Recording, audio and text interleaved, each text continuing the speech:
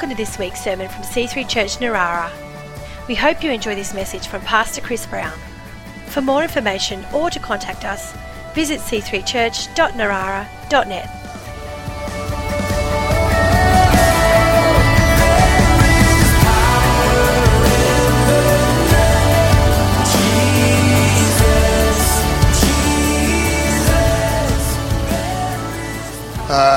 It's great to be back. We were back last Sunday, and I've been away before that, and I made a dry Australian joke by saying, well, I've been away 9 weeks, I'm here Sunday, but I'll be gone for the next 9 weeks because I'm just popping in. But I was only joking. I am back. I'm not going away again for a little while. And yes, the run, and yes, the limp. I blame the Tankard jeans for my incredibly sore hamstring because I went for a run with Caleb's brother a few weeks ago in New Zealand, and he's just chatting away, and I look across and he looks like he's not going very fast at all, and I'm, pumping and going up and down hills trying to keep up with him, and he's asking questions. Like he said, so what's with the voice? Oh man, I had to explain the whole voice thing, so much for the talk test. I'm trying to say, well, no, you tell me about your whole life, and you throw over, he's chatting away, super friendly, just like Caleb. So I pulled my hamstring that day, and I've been suffering ever since. And then I probably wasn't in prime condition to do this run this morning, let's just say. So after a kilometre, my hammy blew up. But I just had to finish anyway, so got over the line. And so here I am in a world of blessing. Praise the Lord. So, and of course Caleb doesn't train at all, rocks up. Luke's been training, and they take off, and Luke's like struggling to keep up with Caleb. And Luke's been working hard. But then little Brownie just pushed it with 500 to go and overtook his brother-in-law. And Caleb couldn't care less. Oh, yeah, good on you, Luke. Yeah, well done. So, praise the Lord. So we've been talking about the names of Jesus. Or you've been talking about the names of Jesus, but and I hope you've got one of these laminated sheets. If you want anything laminated, it's one of Linda's great loves in life. She hovers around the office. Anyone laminate? She loves laminating. So this is a countdown to Christmas, a different biblical title or name that's used for Jesus each day leading up to Christmas. And this week, if you'd been looking over the last few days, and it's either today or in the recent days, that we're going to zoom in on one of them. We've been travelling. We went to New Zealand, and anywhere you go, you see all the time people looking for community, people looking for a place to belong. Of course, we have natural families, but beyond that, you've got all kinds of different groups, people gathering around a common interest, an art and craft group. You've got passionate gardening people, and the local pub, of course. People love to gather at the watering hole. You got sports groups. You got all these crazy runners. Why you'd be part of that group, I don't know. And then others get real serious about a particular cause. So these days we're seeing a lot of political activists all protesting about things that they don't understand, but they just enjoy the energy that comes from raging against the machine. So, And then at the other end of the scale, you get some really innocuous, cute, harmless little groups, all excited about something quirky that no one knows about. So at one point, we're driving across New Zealand. We go through this little town. It's an aviation museum. And it's not a big one, and they've got a few planes there, and some people are really passionate about their planes. They did actually have the Tiger Moth biplane for joyrides, which my father had trained in the Air Force on in the 50s. So I had never been in a Tiger Moth. I'd seen them. But Ruth encouraged me. I said, all right, I'll go up for the joyride. And New Zealand, it is just adventure central. Like, the insurance laws are so good. You rock up and I think, oh, here we go. I'm going to have to go through the safety video and the compliance. And they just go, what's your name? Give him a name. All right. Money? Yep. ID? No. Forms? No. Let's go. Literally within 5 minutes we're in the air. I think they just want the name to advise next of kin, because you find out after the flight that the plane was built in 1941 with a Holden motor, and it's got 40 horsepower, putt, you know. But he's like, I said, they said that you haven't got time for the aerobatics because you've got to pay more. He goes, no, you want some aerobatics? We'll do aerobatics. Oh, next thing, it's like, we're doing a spin and a stall and just all. So that was awesome. But what I really thought was funny was just in the car park was the Vauxhall Vintage Motorcycle Club, Motor Car Club, gathering with their Vauxhalls. Now, hands up if you've ever heard of a Vauxhall. More than I would have thought. Okay, well, I shouldn't have asked. I should have said, look, okay, maybe you're a fan of Vauxhalls. I mean, there's a lot of British car marks that I understand, people with old MGs or Jaguars getting together, but I just never thought Vauxhalls, were really that flash. But I just didn't think there'd be enough even running today, let alone people excited about getting together. Anyway, they're from all over the South Island, and I just thought, what a classic example of, something that people get excited about. So, good on them, and all those surprisingly number of people who are into vintage Vauxhalls, good for you.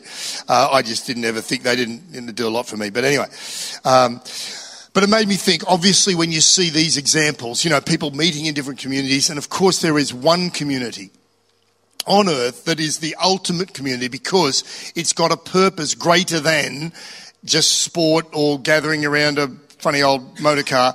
There's branches all over the world. You can join, you can feel part of it, even if you don't understand the language. You can find a home.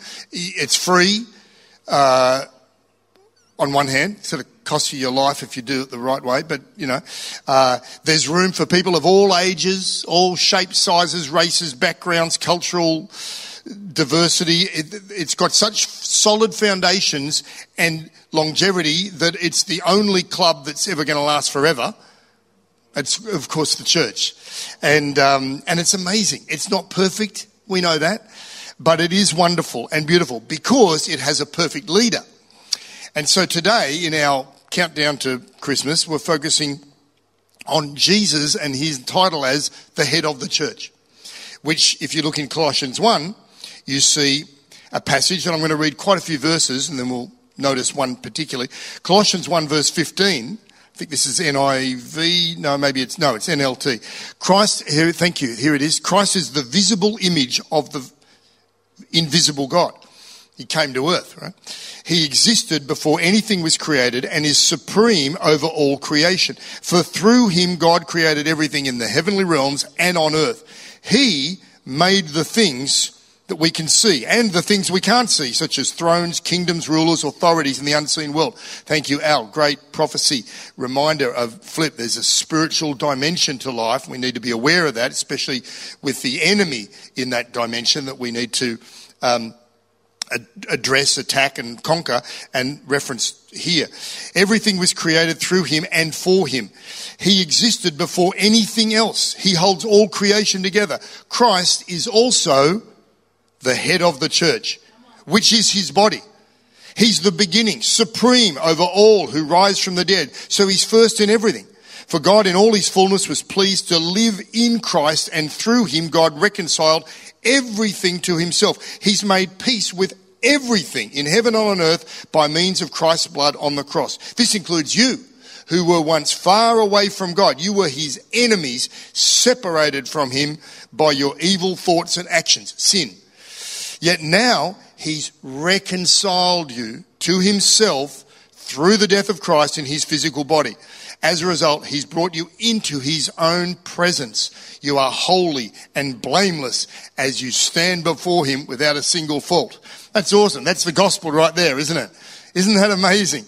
And so this passage really reveals how important Jesus is, how preeminent Jesus is, how powerful, awesome, amazing that he is.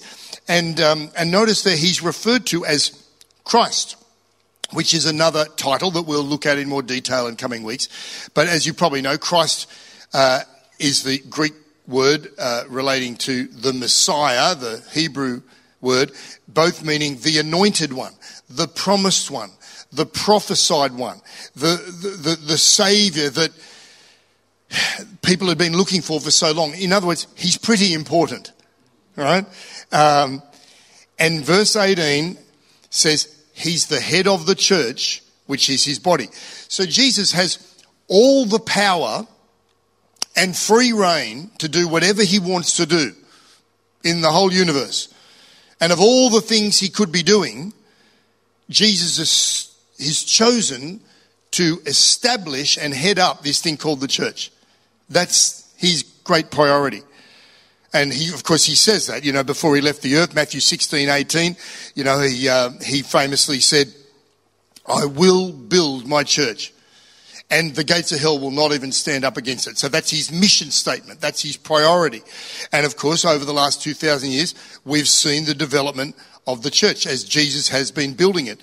It's standing up against all that hell has thrown at it. In fact, when persecution is at its highest and hardest, the church is at its strongest. And that's the challenge for the Western world, that we're often comfortable and that we aren't complacent in our comfort.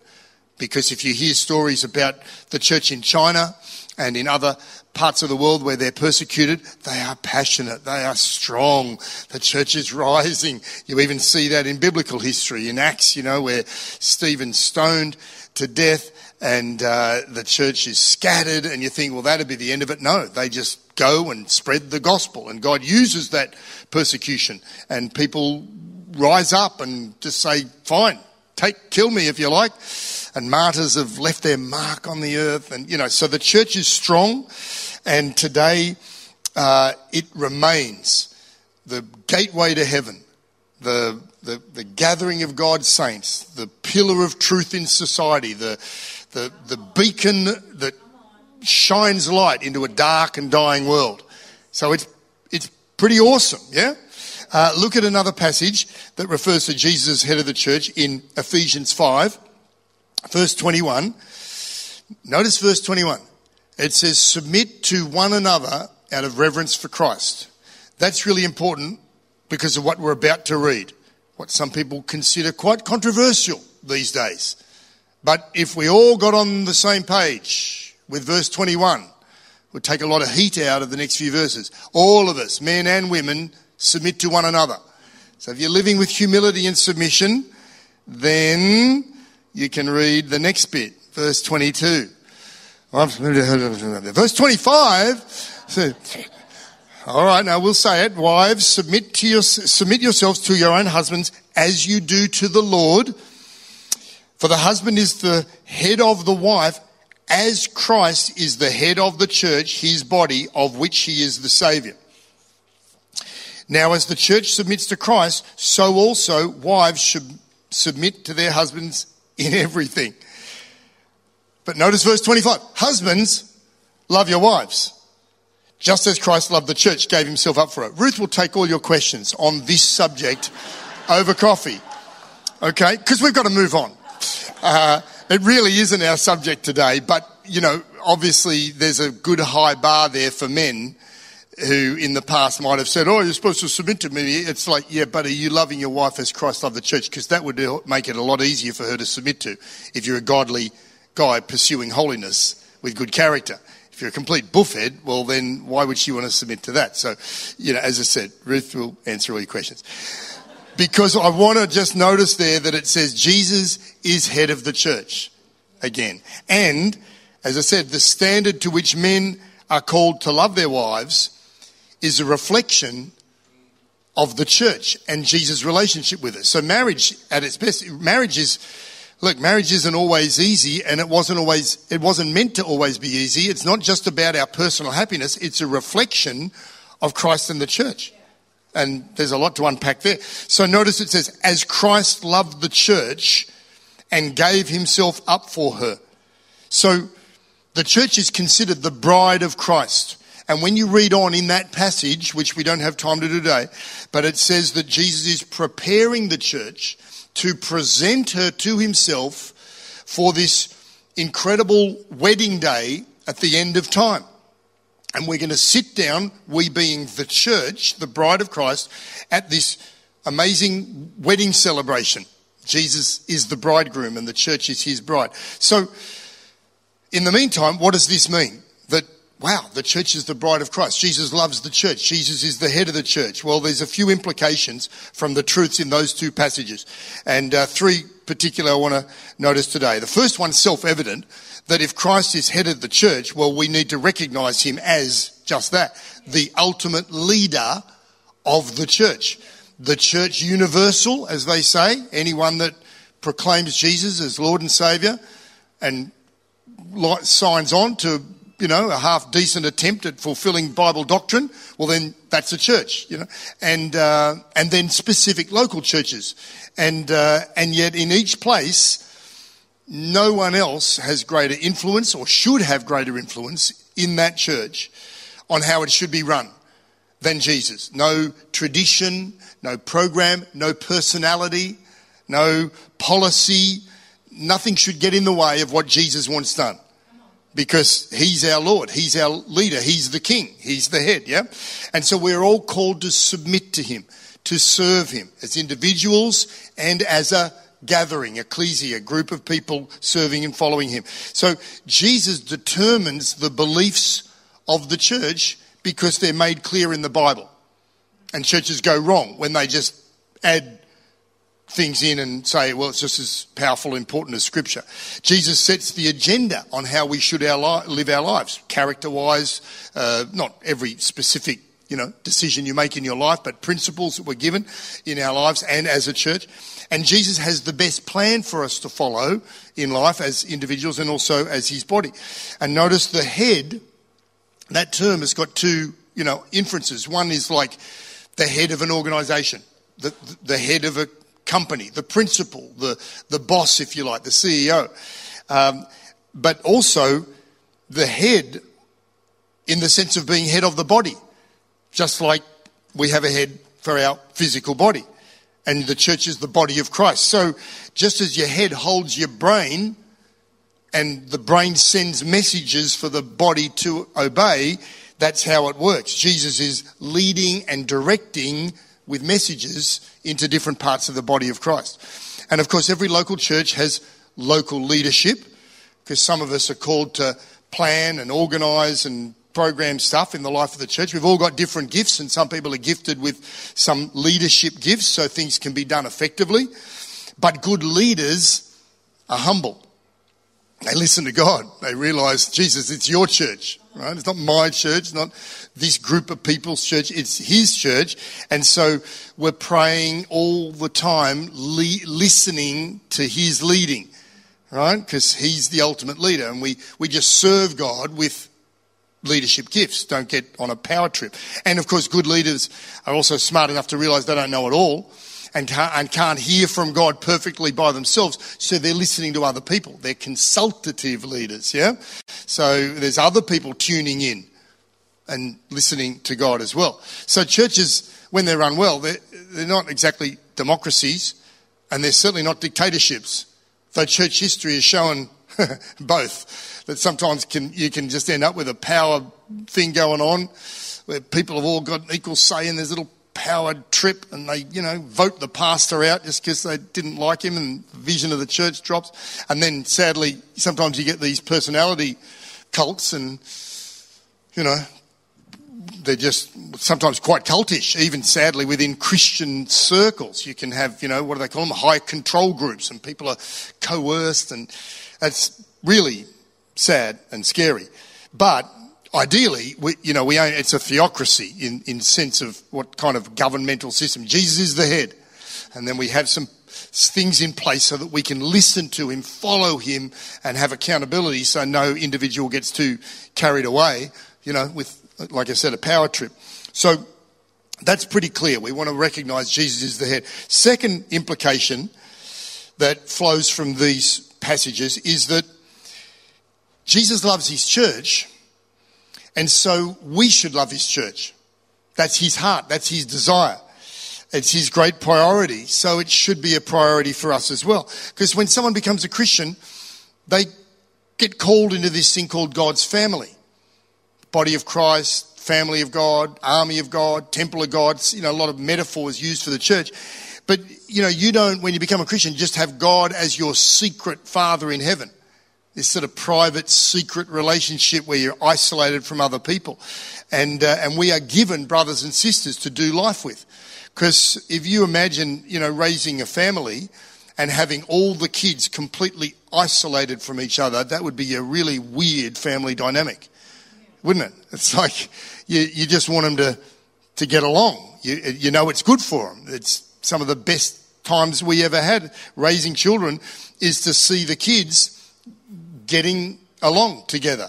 And sometimes they don't get along, and so sometimes you do have to isolate them a little so they don't kill each other, But the rub of life, it's good for them to, learn to compromise and share and work things out and overcome tension and conflict and then there's some wonderful times, rich, beautiful times where you see them learning together, growing together, supporting each other, encouraging each other, recognising each other's different gifts without trying to compete and compare and just encouraging that.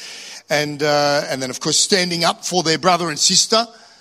If they're being teased at school, we always encourage our kids, just stand by your siblings, But sadly, sometimes in church families, you've got this weird dynamic where one kid is being, one of God's kids, is being bullied by the devil or the world or someone criticising him, and some of the siblings who should get around him don't. In fact, it's worse than not supporting them. Sometimes they pile on and add to the criticism and attack them. And of course that saddens the father, as it would a natural father, not seeing your kids getting along properly. You want to see them work it out. I read a preacher talking, about the 10 Commandments, and we did a series recently, and of course one of them is do not commit murder. It's quite a good idea, isn't it, really, when you think about getting on with people, and I'm guessing that not many, maybe none here, have committed murder. But in a sense, the spirit of cutting someone out of your life is like murder. This guy extrapolated it really well, and I should have probably kept the quote because he said it better than I'm going to try and explain it, but it resonated with me when he said, it's like if you cut someone out, if you're offended or upset with someone and you won't have anything to do with them, it's a similar kind of spirit to murder because you're basically just removing them from your world. You don't want them in your orbit. You're ridding them, of course, a little less dramatic version of ridding them from your world than taking them out physically. But it's a similar thing. You're just saying, you have no place in my life. And that's not God's will. And of course, no church is perfect. No individual is perfect. No leader is perfect. But that shouldn't stop us working things out because we love the Lord and we love his church and getting along with the siblings that might annoy you sometimes. Because, walking away is not the answer. I've heard Ruth describe it well. If you imagine a guy invites his mate to a barbecue and the mate says, well, yeah, I guess that date's all right. I'll just check with my wife. And he says, sorry, I'm not inviting your wife. What do you mean? He says, well, I like you, but I don't like your wife. Excuse me? Oh, yeah. Well, she said something that really upset me. I'm quite offended with her and I don't want anything to do with her. But you come over, it'll be great. Well, the guy's going to either say, well, grow up, pull your head in, we're a package deal, or I'm not coming. I don't feel welcome. We're together. Shit, that's my bride you're talking about, And yet, you sadly have people sometimes saying, well, I love Jesus, but I can't stand the church. Now, I understand this can be a sensitive issue. I know some people have been hurt. I'm one of them. I've been hurt in church life too. And maybe I've been doing some of the hurting sometimes because you can inadvertently say and do and things that upset people. And some people have seriously experienced, spiritual abuse. But I've also noticed that a lot of people are quick to say that's spiritual abuse when it was really just a human conflict that they could probably do better to get over and work it out. And that's God's heart for his kids to get along. So you've got to be careful before you just walk away and just label something as, that's just too much. And of course, if some church is cultish, then you get out of there and you go to somewhere where they've got their act together, and most churches do. So it sounds ridiculous that someone would ever say that to a mate. I like you, but I don't like your wife. And yet that's what people are effectively doing if they can't embrace the Church of Jesus. So what are you going to do? Carry your offence around, let bitterness build up? No. You're going to deal with it. You're going to draw on God's love. You're going to grow in your character and maturity, and you're going to learn to forgive, and maintain that grace, that love, that sense of honour for the bride of Christ. And of course, if someone's really hurt you in a way that you just can't get over it, then the Bible makes it clear. You go to them and you talk it through. So, Frosty, if you're free for coffee after the service, I even went away. I went away for 9 weeks. I just can't get over it. He didn't bring me a coffee one day. One of those precious passes, all the perks. So come on, there's a lot to love about the house of God, the family of God. I mean, like the praise report we heard here, that's proof of the pudding. That there's good things that go on in churches, and we've been going for it'll be 30 years next year. And, you can see over the course of that time in this church and other churches, people who are planted and raising their children, how things pan out. And it's worth, loving and supporting and getting involved. And that's why David said in Psalm 122, I was glad when they said, come on, let's go to the house of the Lord. And we want to have that in our heart and maintain that in your spirit. That's my determination. Even when you maybe don't always feel like it, but you tell yourself, come on, I'm glad. So we decide we love what Jesus loves. We love his bride even when she's imperfect. Yeah. And then if you love being part of the body of Christ, that leads to the third point or implication from these scriptures, and that is, if Jesus is head of the church and we're his body, then there's always something for us to do. Each of us has something to do in the body, and scripture makes this clear. 1 Corinthians chapter 12 verse 27. In fact, this whole chapter talks about the body of Christ and all the different parts working together, and we haven't got time to read the whole lot, but you can for your own benefit. But notice verse 27, you are the body of Christ. Each one of you is part of it. Every single believer in Christ is called into the body of Christ with something for them to do. And of course, some of those parts, some of those roles, highly visible. Evangelists, preachers, song leaders, they're like, the mouths of the body. People hear them, see them, they're out in front, it's easy to notice them. But there's other parts of the body that are just as important and they're not as noticeable. And that passage, unpacks some examples. So, for example, this morning we did our 10K run, and our eyes are checking out the scenery, our hands are shaking hands afterwards and fist pumping in celebration, so they're enjoying it. But meanwhile, the heart and lungs, they're working overtime.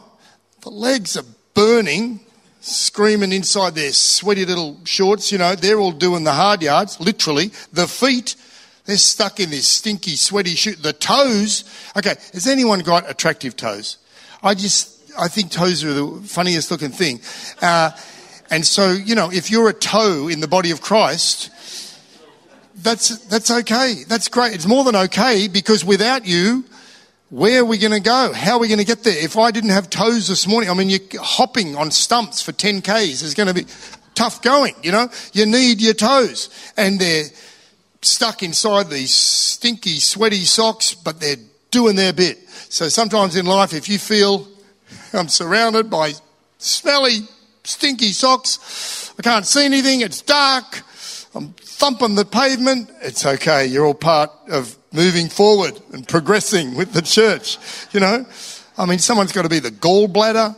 I don't know. I don't even know what that does. There's all sorts of weird parts of the body. Maybe you feel like that. I don't even know what I'm doing. I feel like a gallbladder. What do gallbladders do anyway?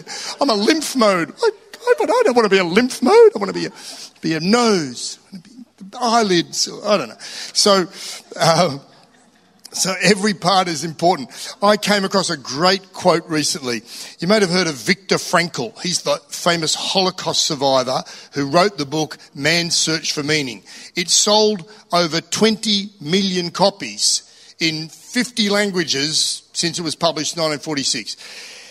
He writes this: what we expect from life doesn't really matter as much as what life expects from us. Listen to it again. What we expect from life doesn't matter nearly as much as what life expects from us.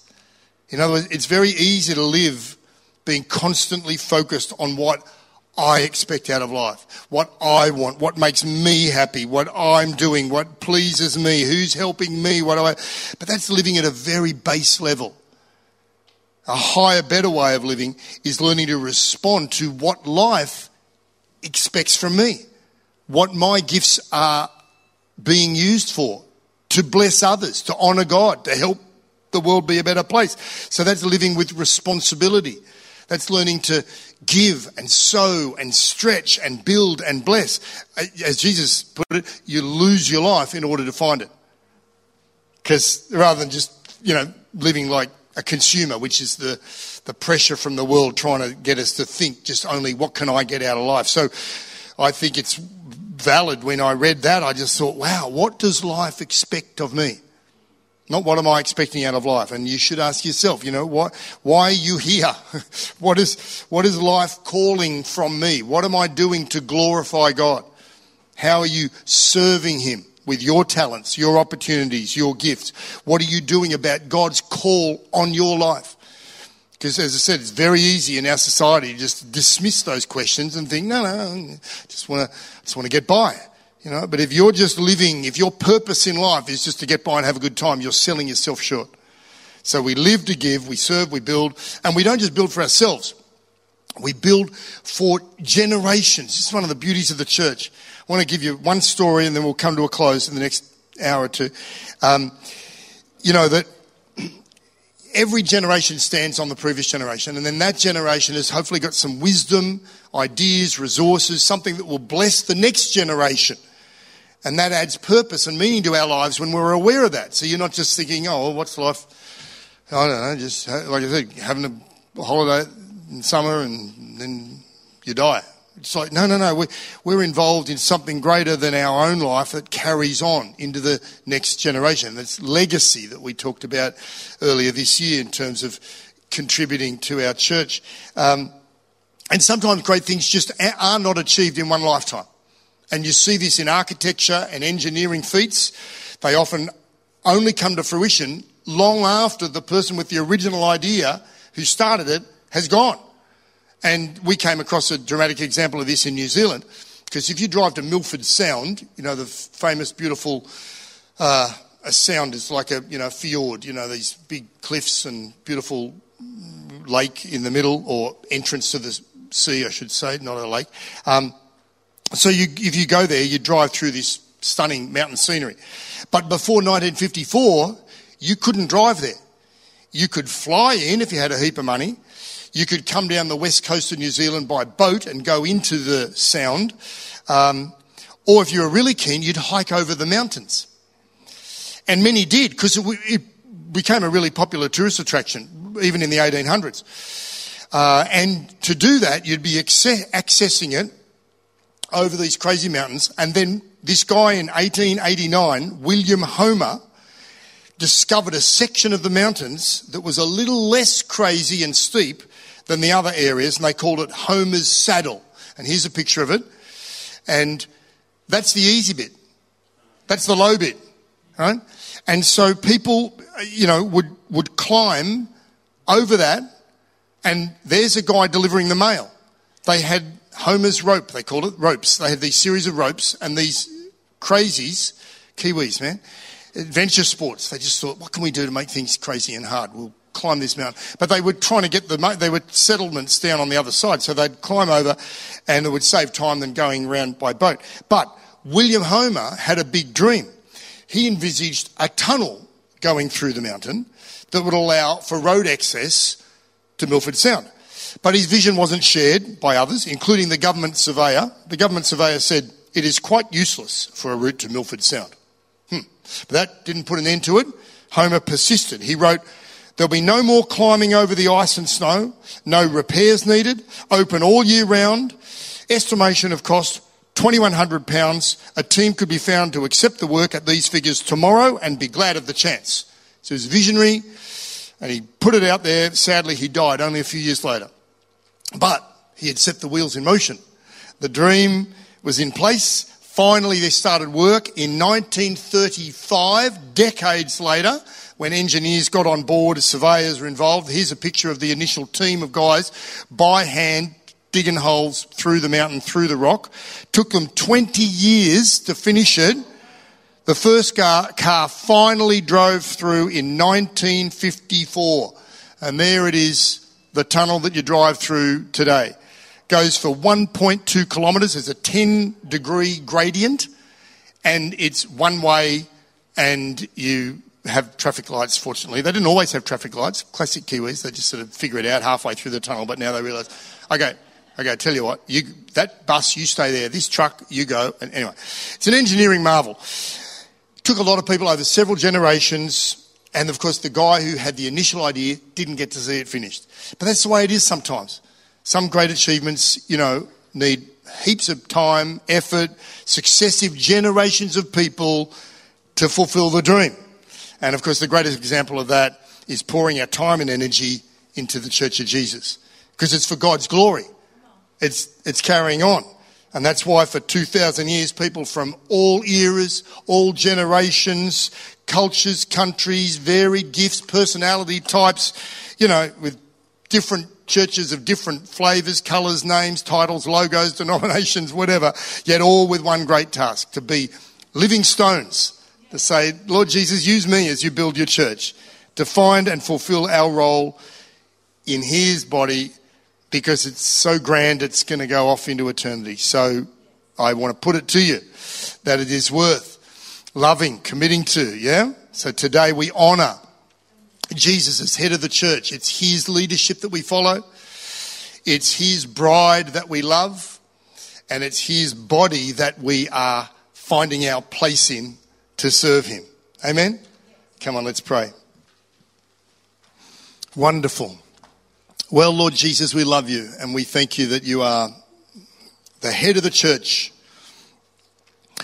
And we know that we're not perfect, so the church isn't perfect, but you are perfect, so we just keep looking to you and you'll sort it out. You'll figure things out. You'll iron out the wrinkles in church life and personalities and decisions and all that. And all around the world, we are glad that you are still building your church. It's still a beacon of light for people to come and find salvation in you, a pathway to heaven, brothers and sisters in the family of God who can encourage them. Before we finish today, I just want to put it to you. If you've never given your life to Jesus Christ and asked him to be your Lord and Saviour, you want to do that before you go anywhere. That is the single best and most important decision you'll ever make in your life. To commit your life to God. You're not a Christian just because you're a nice person, you're born in Australia, or you visit church or even read your Bible. It's a personal relationship with God, and Jesus made it possible by coming to earth. We celebrate that at Christmas, but we also remember that he lived, taught for our benefit, and then died in our place on the cross as a sacrifice for our sin that we should be punished for, but God looks the other way.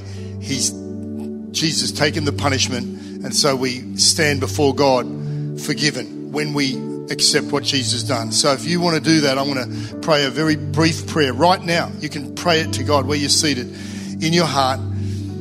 Simple words, but a prayer of commitment to him. So say this if that's you and you want to give your life to God. Pray these words. Father God, thank you for sending Jesus to this earth to die on the cross in my place for my sin. Forgive me and help me to follow you all the days of my life. Thank you, Lord Jesus. Touching and blessing every person here today. Amen.